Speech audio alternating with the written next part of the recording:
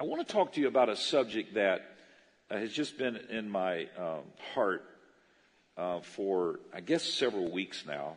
And I wasn't quite sure where to deal with this issue, but I thought since I had an opportunity to talk with you some on a Wednesday night, that this would be a good time to sort of open this subject.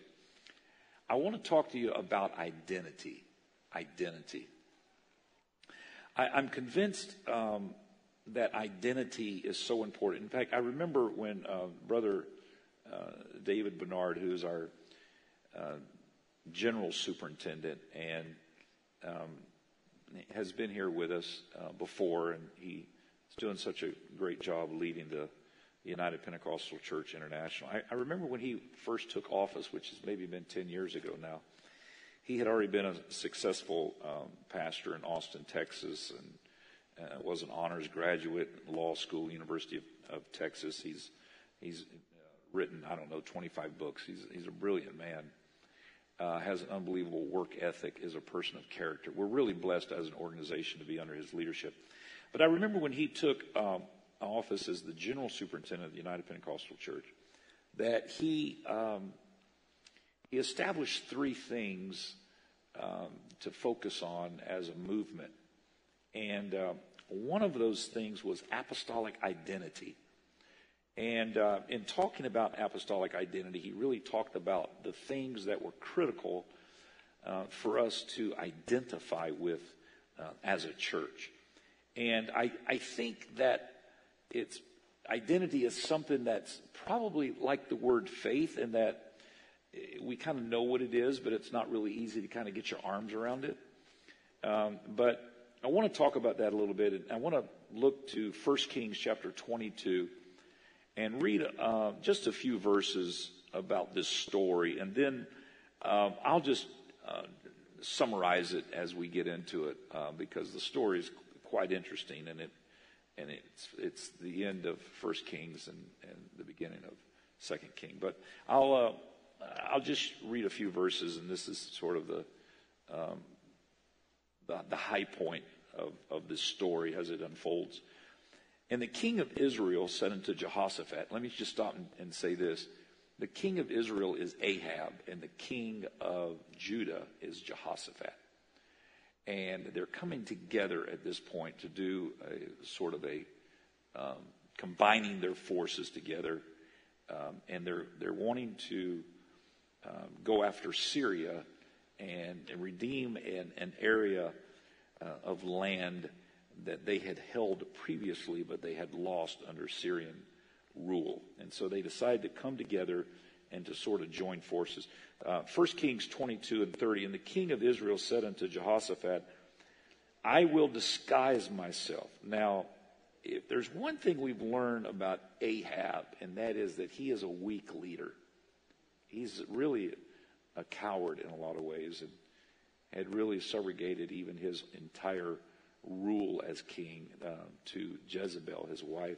And they had really just turned totally against the God of Israel, and they were worshipers of idolaters and worshipers of Baal and so forth. And he was a person that was always kind of looking for a way to sort of pass the buck, so to speak. And here he decides, when they go into battle, that he will disguise himself. He says, I will disguise myself and enter into the battle, but put thou on thy robes. In other words, now, King Jehoshaphat, we'll go into battle together, but you go ahead and wear your robes that signifies that you're the king, but I will disguise myself. And of course, he's doing this. If anybody's targeting the king, they would target Jehoshaphat and not him. So he wants to disguise himself. In some ways, it could be said that he was changing his identity for what he thought was in his best interest. And that was to be camouflaged, as it were, or to have a different identity in battle. But put thou on thy robes. And the king of Israel disguised himself and went into the battle. The king of Syria, this is of course their opponent, commanded his 32 captains that had rule over his chariots. So the king of Syria's got 32 captains that are in charge of all the chariots and all of those warriors and the fighting that goes on in the chariots, He says that these 32 captains, which I'm sure were some of his best soldiers, fight neither with small nor great, save only with the king of Israel. In other words, all I want you guys to do is target the king of Israel. I don't want you trying to kill the other, foot soldiers, the chariot drivers. I want you just to target the king of Israel. So that's their assignment. There's 32 of them.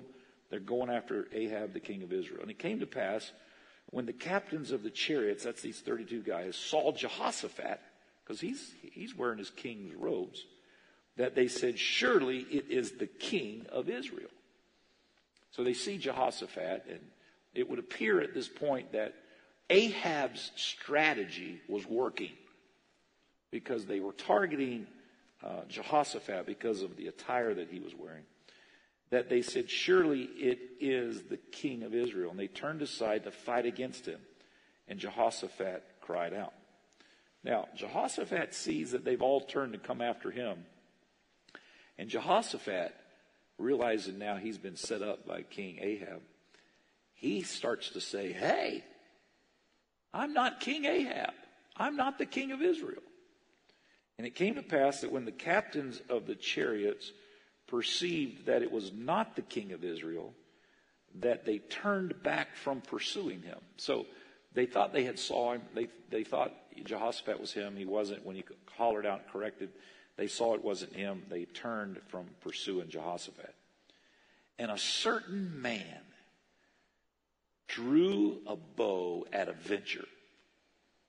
Now, I'm sure in close range, they're fighting with bows and arrows, and they would target individuals.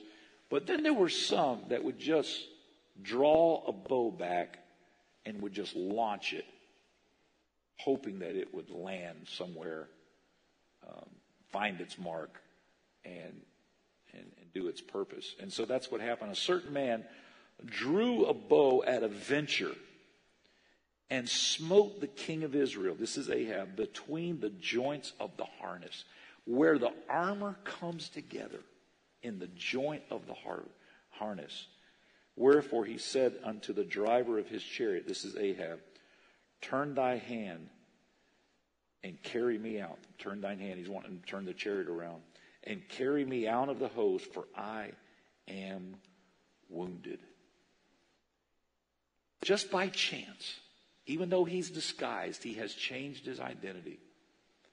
The chance bow, which probably was not by chance at all. God directed the little stone in David's sling. I'm sure he could direct this arrow.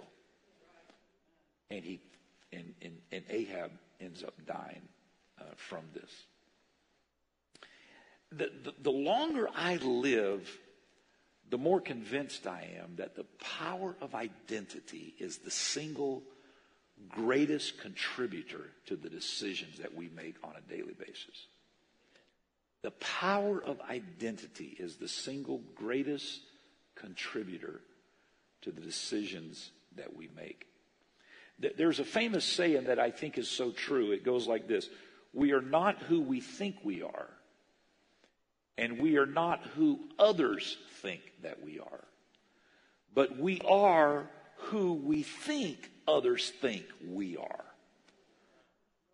Now, I hope that makes sense. We're not who we think we are. We're not necessarily who others think we are, but we are, or we try to be, what we think other people perceive us as. And so identity is something that evolves. It's not like a light switch that's suddenly turned on. Identity is not random. Identity comes from our experiences and our values, and it's greatly influenced by our self-esteem and our social interaction. But most of all, we get our identity from what we love. We get our identity from what we are passionate about. That's why you've always got to guard your heart. You've got to guard your heart. Because what you fall in love with what you allow the emotions of your heart to sort of wrap itself around, it will become the greatest contributor to your identity and the decisions that you make.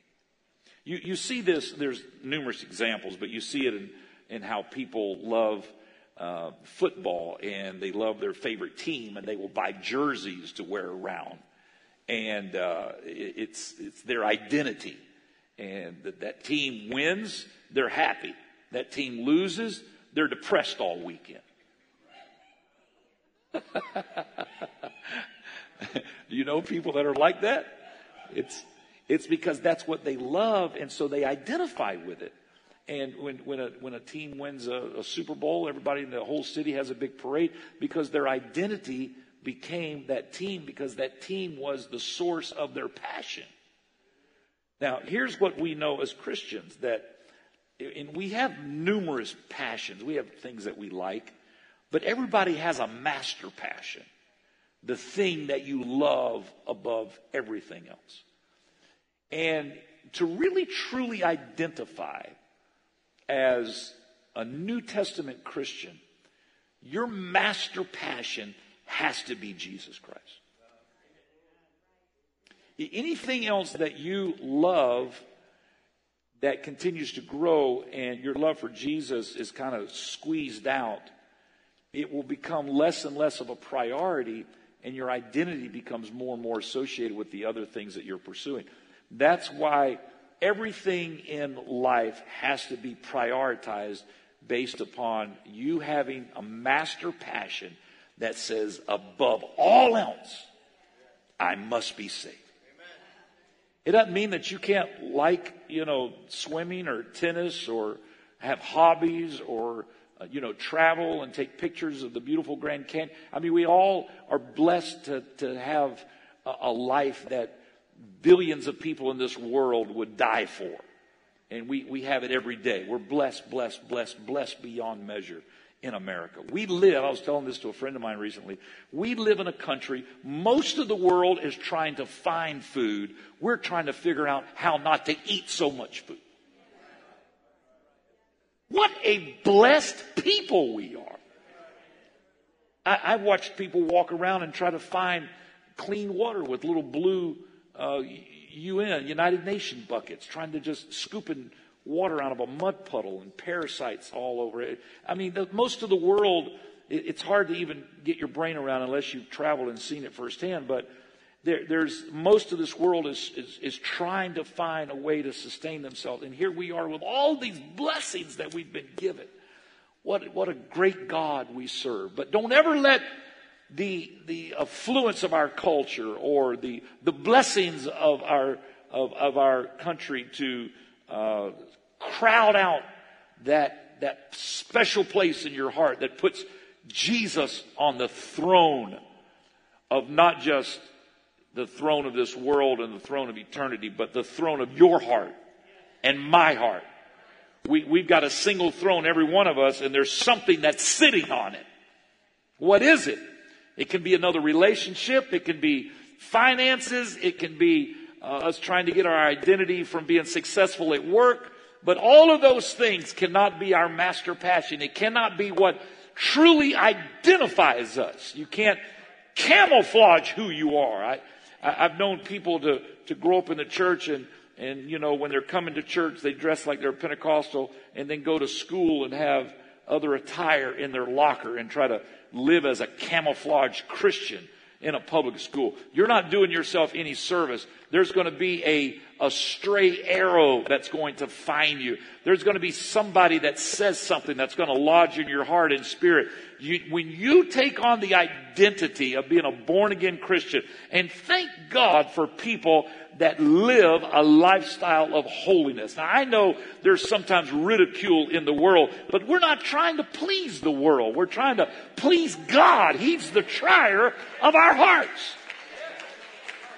And I'm sure there's other things that we could do that are not sins that would put us in hell, but yet we draw the line way back here. Why is that? Because we're trying to identify with a cause and a movement and a biblical principle that's bigger than ourselves.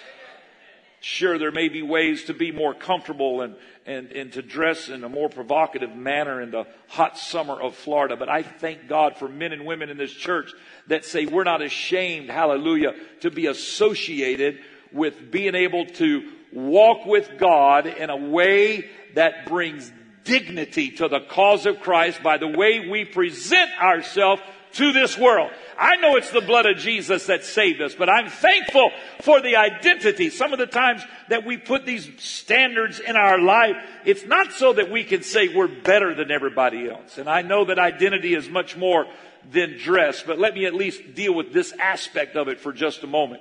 I know it's much bigger than that, but when you associate with people of holiness and people of character, people of righteousness, you're saying to yourself, I am identifying with something that is righteous. I'm identifying with something that is a called out, chosen unto God. And when you do that, you are setting, I believe, a protection around yourself, around your spirit, around your mind, and around your family. Oh, hallelujah. And I'm thankful for people that still believe in that in the 21st century. And I know it's not popular, but it is still biblical principles that we live by. If we simply follow culture, we will find ourselves shipwrecked. Now, let's talk about this story that we read for just a moment. The last chapter of 1 Kings, and as I said, the first chapter in 2 Kings is a great lesson on the power of identity. The Syrians, they're here hanging around Ramoth Gilead. That's the area that Jehoshaphat and Ahab had come together to try to retake it. And Jehoshaphat says, to Ahab, my people are your people are my people, your army's my army, so forth, so let's go. But he said, before we go, let's see what the Lord says. And so Ahab calls 400 prophets, but they're pretty much yes men. The king had learned to call certain people that would just come and tell him what he wanted to hear. One guy named Zedekiah, he knew the right way to live. He knew what it was to hear from God, but he had pretty much thrown all of that up in the air to just please the king and tickle his ears. Fortunately, Christianity has become that in so many circles. It's just tickling people's ears. It's cotton candy when we need substance. We need meat and potatoes. We need the doctrine of the Word of God, the identity of who Jesus is. And Zedekiah was sort of the leader of these 400 prophets, and he makes these little horns and puts them on his head, little iron horns, the Bible says. And he runs around with his head down, and he's doing all this little drama before King Ahab. And he says, this is what you're going to do to the Syrians. And he's got his little horns, and all that. And they're all applauding. And he runs around, and all the other prophets. And it's just a big show. And Jehoshaphat, who still has a place in his spirit when he can tell something's not of God, he still has a sensitivity to what's real and what's not real. He says, are there any other prophets around that we can talk to? And Ahab says, yeah, there's this guy, Micaiah, but he's a bad prophet. I really don't like him because he always prophesies against me. Now, here's the thing about Micaiah. He has a strong identity of who he is. He says, my identity is that I tell you what I hear God tells me. Thank God for that. Ladies and gentlemen, that's what the world needs. The world is full of positive motivators. The world is full of personalities that are, charismatic in nature and have a winning personality. That's not what the world needs. The world's full of those kind of people. But what the world needs is a word from God. And people that will say, this is what thus saith the word of God. It may not be what you want to hear. It may not be what I want to hear. But thank God that there's a voice in our midst that we can believe is from the Lord. And we're blessed as a people if we have that. Now, this particular prophet, he had a strong identity. That when you have a strong identity, you're not afraid of the truth. When your identity is weak in terms of your Christian identifying with the cause of Christ and with biblical principles, you're sort of tossed to and fro all the time. And you're like this Ahab. You got to put on a different garment for every circumstance you're in. Well, I'm going to battle now. I got to put on this garment. Now I'm over here. I got to put on this garment. Now this person says, have you ever talked with people? I have friends. I saw this even recently in a conversation. It was so fun. I had a person that was talking to me about a certain situation that was going on. And boy, they just had such strong opinions. And it wasn't like 15 minutes later that we were in the same person. We're in another setting. There was another individual now that was presenting the alternate viewpoint of what they had just been so adamant about. And the alternate viewpoint was presented in a very forceful manner. And the person who had just had the opposing view, he automatically agreed with the person that's now making the counterpoint. And I'm like, I thought you were just saying A, and now you believe B. You know people that are like that? They're like these lizards that run around in our yards. They kind of change colors based on if they're on the fence post or if they're on a leaf, they turn green. If they're on the sidewalk, I can't keep up with it. Whatever happened to just being who you are? And if you have an identity, it doesn't mean that you go around trying to find a way to be rude and to be crude, but you just say, this is who I am. I believe in the Word of God. And people ask you questions, well, does that mean this is going to happen? Does that mean that's going to happen? Does that mean this is going to happen? Somebody the other day asked Gregory, my son Gregory, he was telling me about this, somebody he works with. Where's Tim Jenkins? It's one of Tim Jenkins' workers. Is Tim even in here, or is he busying himself with something else? Decided to clean a bathroom or something in the middle of Bible study. Some of these guys will only work on the church during Wednesday night. I feel a pastoral spirit come over me right now. God forbid they won't come here on Tuesday night. But Wednesday night, they find a lot to get. The whole church will all be fixed by the time this service is over tonight. It'll be amazing. Oh, goodness. But this guy that was working with Gregory, and Gregory, I think they knew that he was a Bible quizzer or something, so he wanted to ask him a question. And he said to him, you know a lot about the Bible? And Gregory's like, no, not really. I mean, I'm just a Bible quizzer.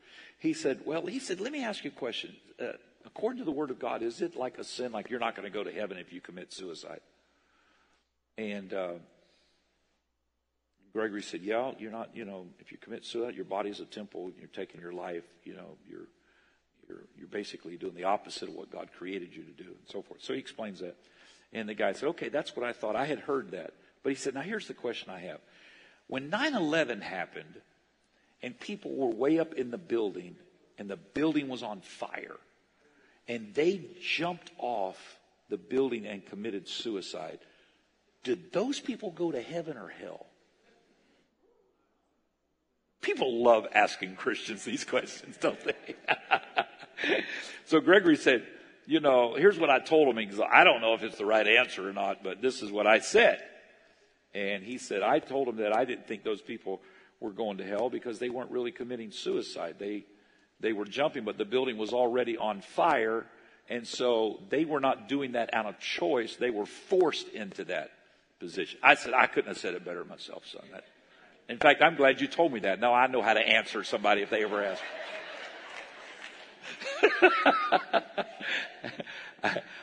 I don't know. People are always wanting to ask us, now, you know the Bible, right? You're the pastor. You know this. Okay, is this person going to heaven or hell? I don't know.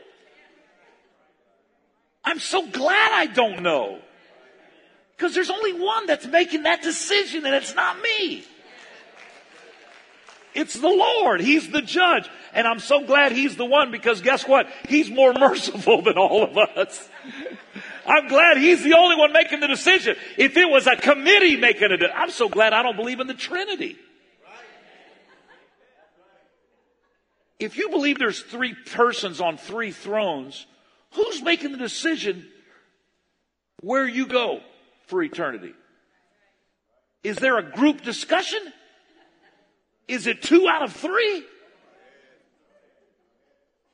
It's so complicated. I'm glad I know, Hear, O Israel, the Lord our God is one.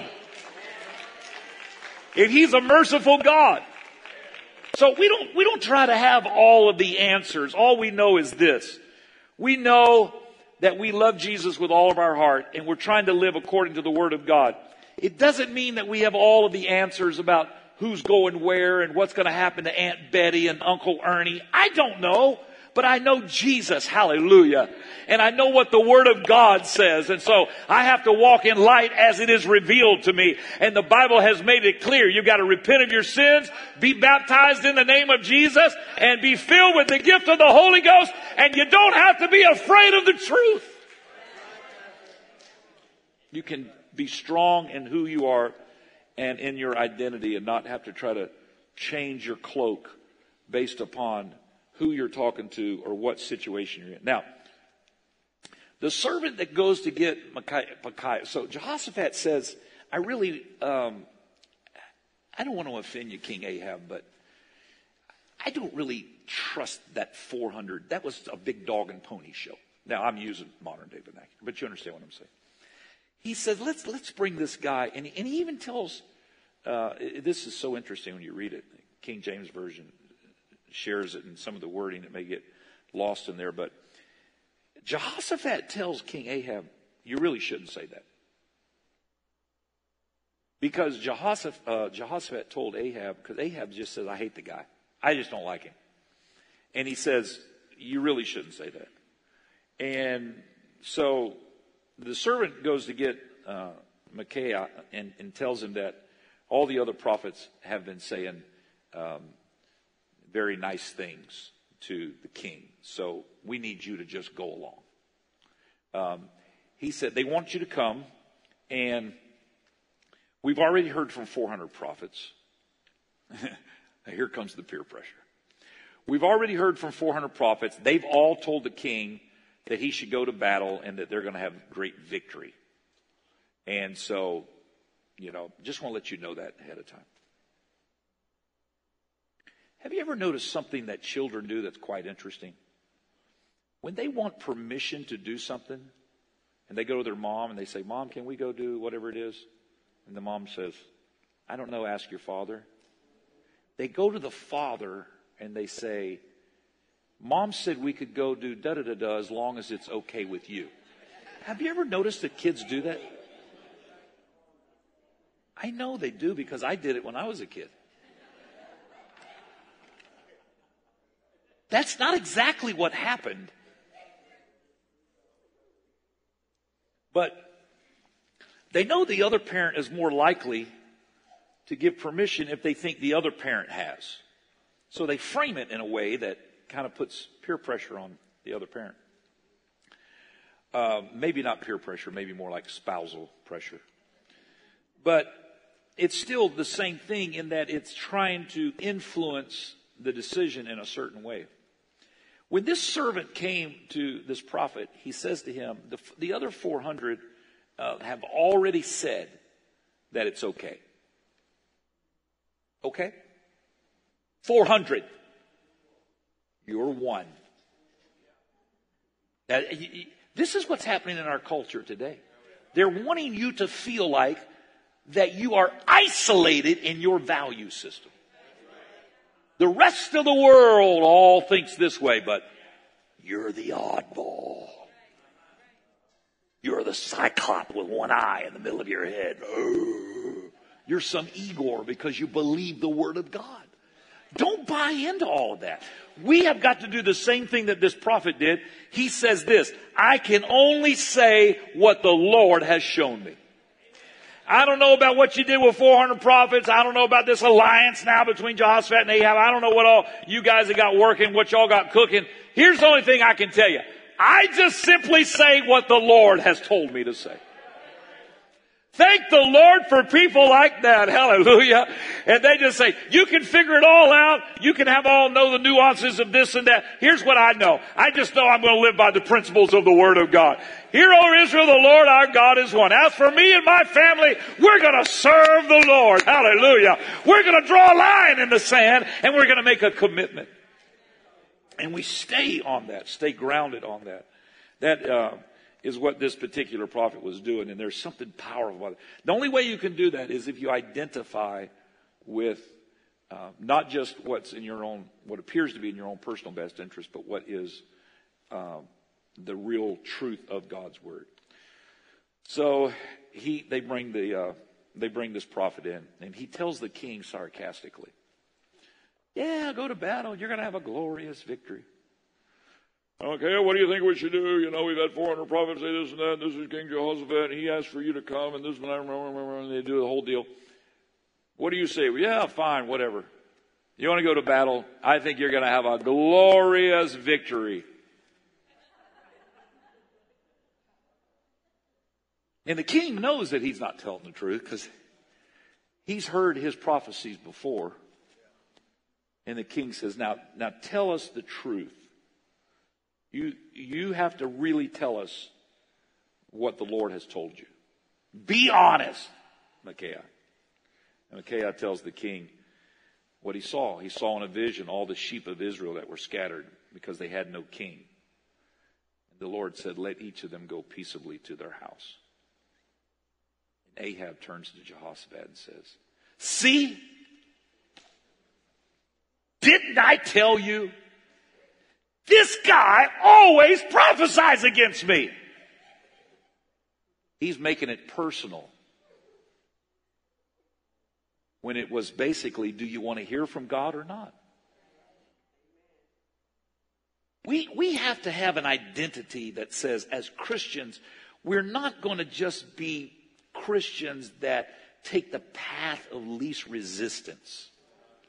I feel like that as a world, we are moving toward a time when you're going to have to make a stand as to whether or not you really believe this Bible. The middle ground is all going to get weeded out. You know, we talked the other day about Sodom and Gomorrah and Lot coming, with his wife and his daughters out of Sodom because the Lord sent angels and told them they got to go. Sodom and Gomorrah is going to be destroyed by fire. So they go out, and the Lord told them to go to the mountain. They don't go to the mountain. They say, can we go to Zoar? It's got palm trees. Hey, they had palm trees. And the Bible says it had palm trees, and it was well watered. So they said, can we just go to Zoar? And the Lord said, fine, let's go to Zoar. That's not what he told them to do initially, though. There's a lot of times where the Lord will tell you to do something, and you'll say, oh, that's wonderful, Lord, but I'm going to do this. Is that okay? You can see it. You'll see it with Balaam in the Bible. Eventually he'll just let you do what you want to do. It doesn't mean it's God's will. It means it's your will.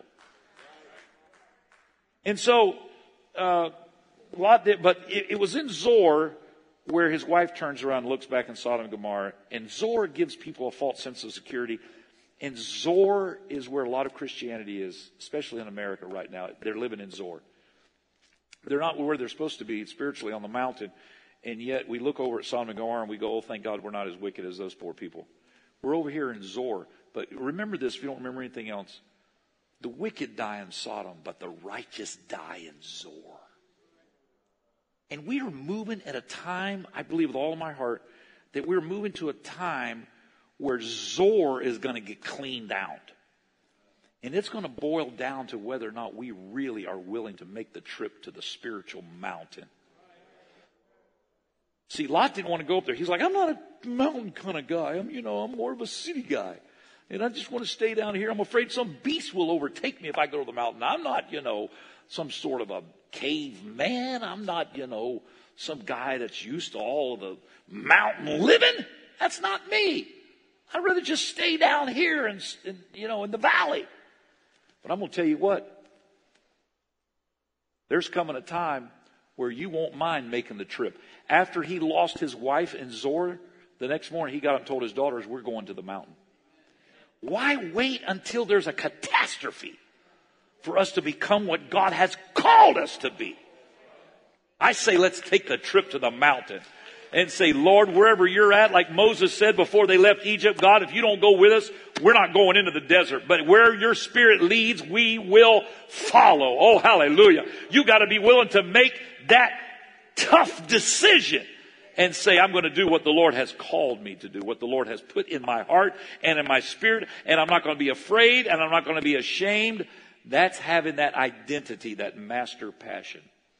So, Micaiah says, I saw the Lord on a throne with all the host of heaven, and he asked, who would persuade King Ahab to go to battle? And he said, I saw different ones come forward with different plans. But then a spirit stood before him, and he said he was a lying spirit, and he said, I will persuade the king by having all the prophets tell him to go. This prophet, this true prophet of God, stands before Ahab and Jehoshaphat, knowing that they can take his life. But he just simply says what the Lord told him. He said, I saw it in a vision. I knew what was going to happen. And he said, the Lord spoke to me and said, they don't have a king and they're like scattered sheep and they're going back to their homes. I told them to go peacefully. But he said, who would persuade the king to do something like this? That was not what the Lord had instructed. And he says, I saw these different ones coming and I saw this spirit. And he said, how did you persuade? He said, I had the prophets tell him to go. I mean, when Zedekiah, you remember Zedekiah, the guy with the little horns? The guy who was basically a backslider that had decided that he was more concerned with being politically connected than being spiritually connected. Zedekiah heard this and he goes over and slaps this prophet and said, when did the Lord pass me up and start speaking to you? I can tell you, Zedekiah, when that happened. When you came more concerned about the king's opinion than God's opinion. Ladies and gentlemen, we have got to make sure in these last days, I don't know if we've got weeks left, days left, months left, but we've got to make sure that there is something inside of our spirit that is tuned into God that says, Lord, I want to please you more than anything else. I've got to please God. It's so crucial. Ahab gets mad. He throws him in prison, tells the guards, don't feed him anything except bread and water till we have a victory. And of course, Ahab goes out there, disguises himself, thinking that will be a defense. It was actually the opposite. He's killed in battle. And it wasn't just his generation. It continued down to the next generation. It all had happened because King Ahab had lost his identity a long time ago. He was supposed to be a righteous man, and he was not. He was supposed to be a king, but he wasn't a leader. He had no identity because he had sold out. You can sell your house, you can sell your car, but ladies and gentlemen, don't ever sell your identity. And I want to say this for whatever it's worth, because I just feel prompted in the Holy Ghost to add this. Just because you've made a mistake, don't let that mistake become your identity.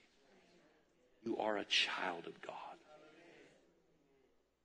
You can ask God to forgive you and he'll put it under the blood. That is not who you are. You are a child of God. You are a royal priesthood. You are a chosen generation. And don't let the mistakes define who you are. You've got to get an identity that I am the king's kid. I have been baptized in the name of Jesus Christ. And you've got to be convinced of that. The next chapter tells us about Ahab's son, Ahaziah, who becomes king, and he worships Baal. He falls and he's injured and sends his servants to the temple of Baal to find out if he will live. He's doing the same thing. While they're traveling, the prophet Elijah, God's always going to have a prophet. God's always going to have a voice in any generation, in any culture. If people are hungry, God's going to always have a vessel that he can use. And Elijah gets word that they're sending these prophets up there to try to get the word from Baal. And Elijah gets word from the Lord what's going on. And he cuts them off at the pass, and he tells them, why are you going to the temple of Beelzebub? Is there not a God in Israel? Like, no, we're just doing what we're told. He said, go tell the king he will not recover, he will die. So the servants go back and say to the king, the king says, what happened? They're, well, we never got there, but we found a guy. This guy crossed our paths, and this is why we're back so fast. I mean, the king, how you already come back? I thought you had to go way up there. No, well, what happened was this guy, before we got there, we were headed there, but this prophet came out, and he told us, to go back. We didn't have to go, and he already had a word from the Lord, and he told us that you wouldn't recover. It wasn't us. We just ran into a guy that told us to tell you that. The king says, what did he look like? And they said, he was a hairy man. He had a garment of leather around his midsection. And the king said, I know who that is. That's Elijah the Tishbite.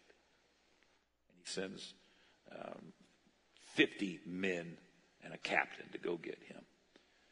And the captain says, you want us to go get the man of God? He says, yes. So he says, okay. So they go to get him. Elijah's sitting up there on top of the hill, and they're like, by the order of the king, you must come down from that hill and go with us. We're going to take you back. And Elijah says, if I am truly a man of God, I want fire to come down and consume these men. Fire comes down and consumes them all. I mean, Elijah knows how to call fire down. You remember he got that thing going in Mount Carmel, and so fire comes down and consumes all these 50 guys and the captain. They all burned to a crisp. And so the king's like, what happened? They're like, they all got burned by fire. Oh, you got to be kidding me. All right, 50 more guys. Come on, guys, line up. Here's what I want you to do. I need y'all to go down there and get the prophet Elijah. He's sitting up there on the hill. Tishbite? Yeah. We need you to bring him to us. Didn't we already send a search party? Yeah. They didn't make it. Oh, I can hear them all whispering to each other. What happened to those guys? I heard they all burnt to a crisp. Okay. So they all go, and they're probably a lot more polite than the first group was. Elijah, it'd be nice for you to come down and join us. We're going to go back. And it's just, a good thing to do. Show that you're, concerned about your country and the king. And Elijah says, if I be the man from God, let fire come down and consume. Fire comes down and consumes them all again. And the captain. They're all done. Word gets back to the king, the second group that went, and they're toast. And he says, that's fine. We'll get 50 more men. The definition of insanity is to keep doing the same thing over and over, thinking you're going to have a different result, right? So the third group comes, and by this time they've become a little wiser.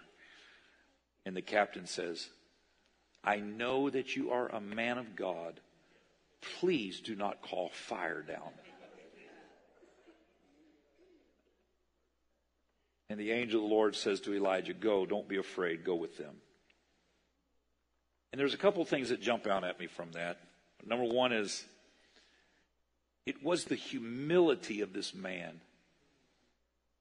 that changed the heart of God. The angel convinced the prophet not to call fire down because this captain, who I'm sure was a Baal worshiper and was not a believer in the God of Elijah, but he recognized the identity of Elijah. Folks, I cannot stress enough the power of identity. Even people that may not like you, they know that you have a walk with God. And that's more important than anything else.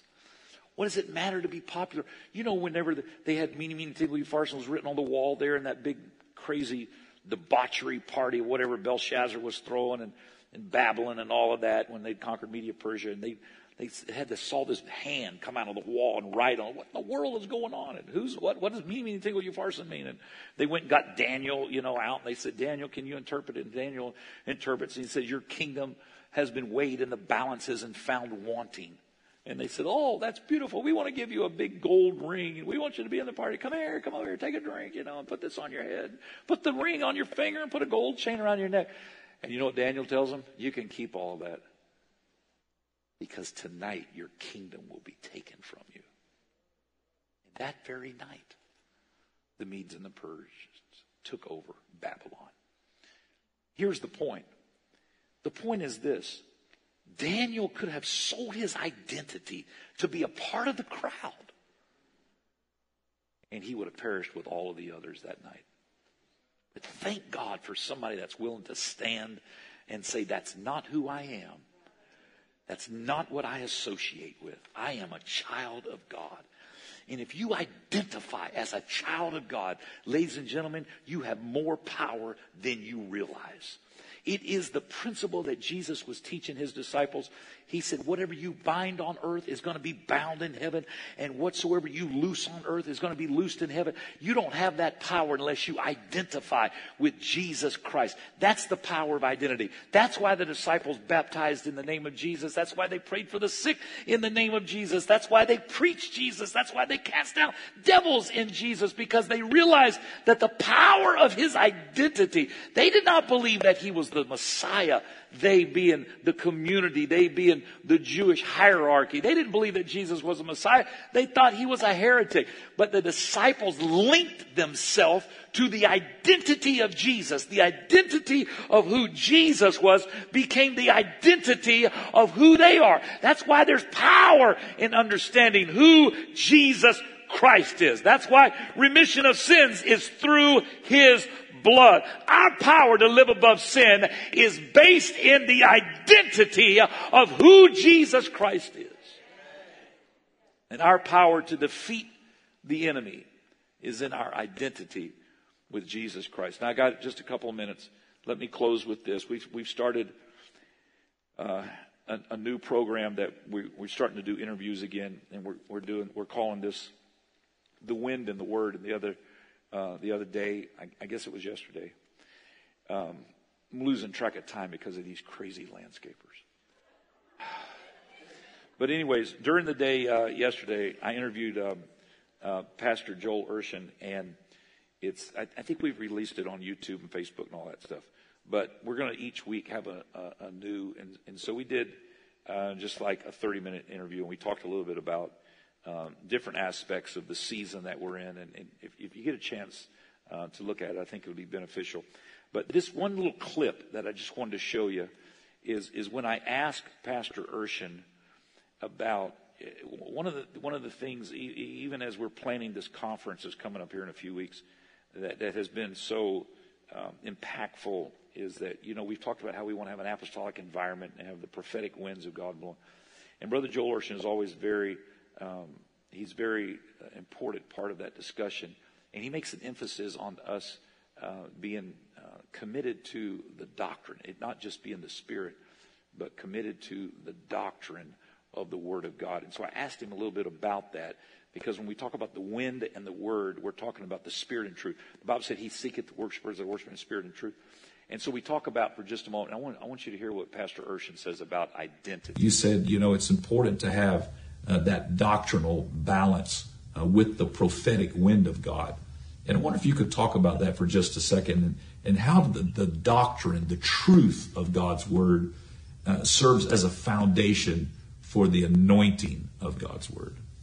That's a great observation. And there is something about the identity of God that really sets the stage for everything. It sets the foundation for everything else.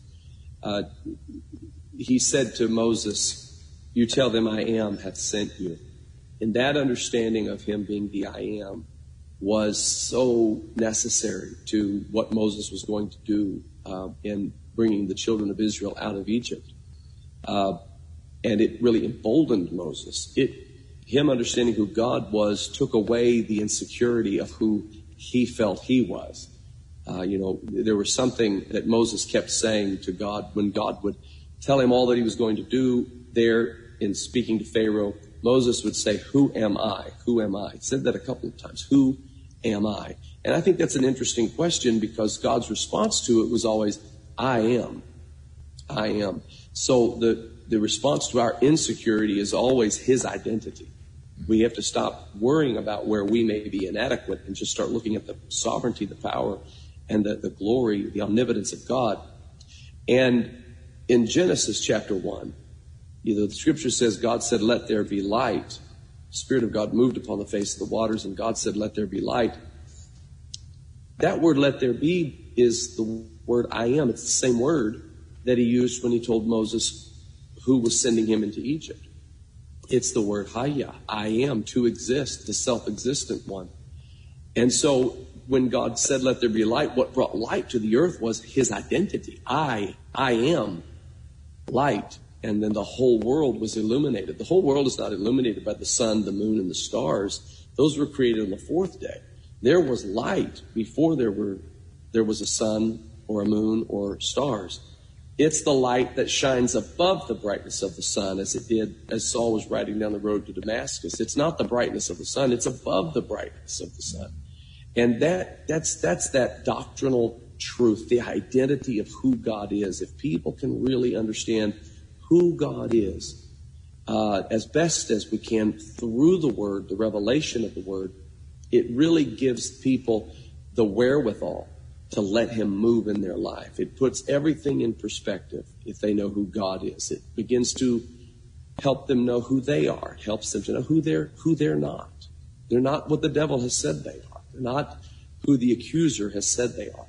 Because the more they understand about who he is, the more they'll understand who they are, and the more his Spirit will have opportunity to truly perfect and perform the work needed in their lives.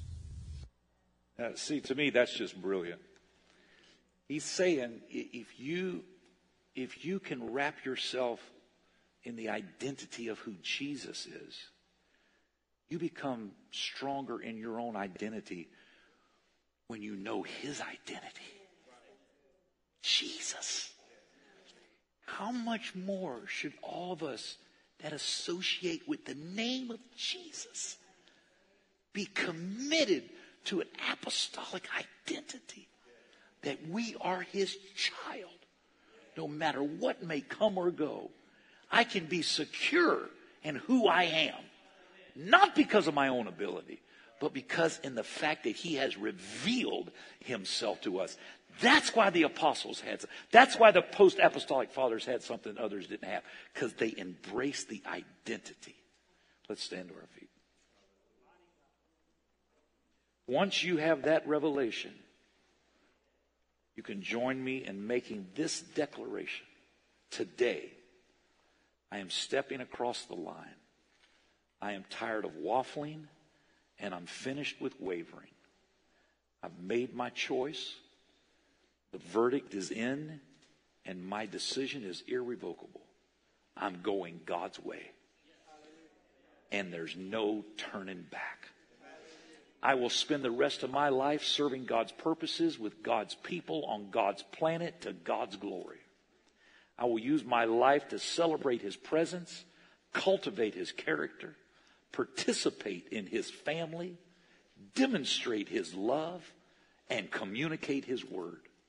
Since my past has been forgiven and I've been baptized in his name, I refuse to waste any more time on shallow living, petty thinking, trivial talking, thoughtless doing, useless regretting, hurtful resentment, or faithless worrying. Instead, I will magnify God, grow to maturity, serve in ministry, and fulfill my mission in the membership of his family. Because this life is preparation for the next. I will value worship over wealth, we over me, character over comfort, service over status, people over possessions, positions, or pleasures. I know what matters most, and I will give it all I've got. I'll do the best I can with what I have for Jesus Christ today. I won't be captivated by culture, manipulated by critics, motivated by praise, frustrated by problems, debilitated by frustration, or intimidated by the enemy. I am a child of God. I have His name. I belong to Him. When times get tough and I get tired, I won't back up, back off, back down, back out, or backslide. I'll keep moving forward by God's grace. I'm blood washed, water baptized, and spirit filled. So I cannot be bought. I will not compromise, and I shall not quit until I finish the race. I am a trophy of God's grace. So I will be gracious to everyone, grateful for every day, and generous with everything that God has entrusted to me. To my Lord and Savior Jesus Christ, I say, however, whenever, wherever, and whatever you ask me to do, my answer in advance is yes. Wherever you lead and whatever the cost, I'm ready. Anytime, anywhere, anyway, whatever it takes, Lord, whatever it takes. I want to be used by you in such a way that on that final day, I will hear you say, well done, thou good and faithful servant. Come on in and let the eternal party begin. That's who we are, East Wind. We are the apostolics of this day. Would you lift your hands right now and would you declare unto the Lord your identity in Him? Oh, thank you, Jesus. Thank you, Jesus. In the name of Jesus Christ.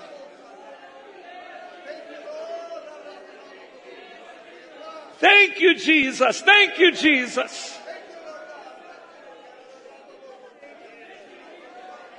We choose you, Lord. We choose your way. We are passionate, God, about the cause of Christ. We seek first the kingdom of God above everything else, Lord. I'm not going to live with regrets or questions, Lord. I live with the joy of a new opportunity to bless the Lord, oh my soul. I live in the confidence, hallelujah, that I am your child, Lord. I identify with you, Lord. Hallelujah. If you're comfortable doing this, if you're not, it's okay. But if you're comfortable, I wonder right now if you could just pray for your neighbor. Maybe some of you want to step across the aisle. But I believe what we were talking about when we were receiving communion, that it's so critical that we come together as a body of Christ. And I wonder right now if we could just pray for one another. I'm so thankful that I identify with you as my brothers and sisters. Would you begin to pray for one another right now? Would you just pray and link your spirits, link your prayers together right now in the name of Jesus? I thank you for it, Lord. I pray for my brother and sister in the name of Jesus.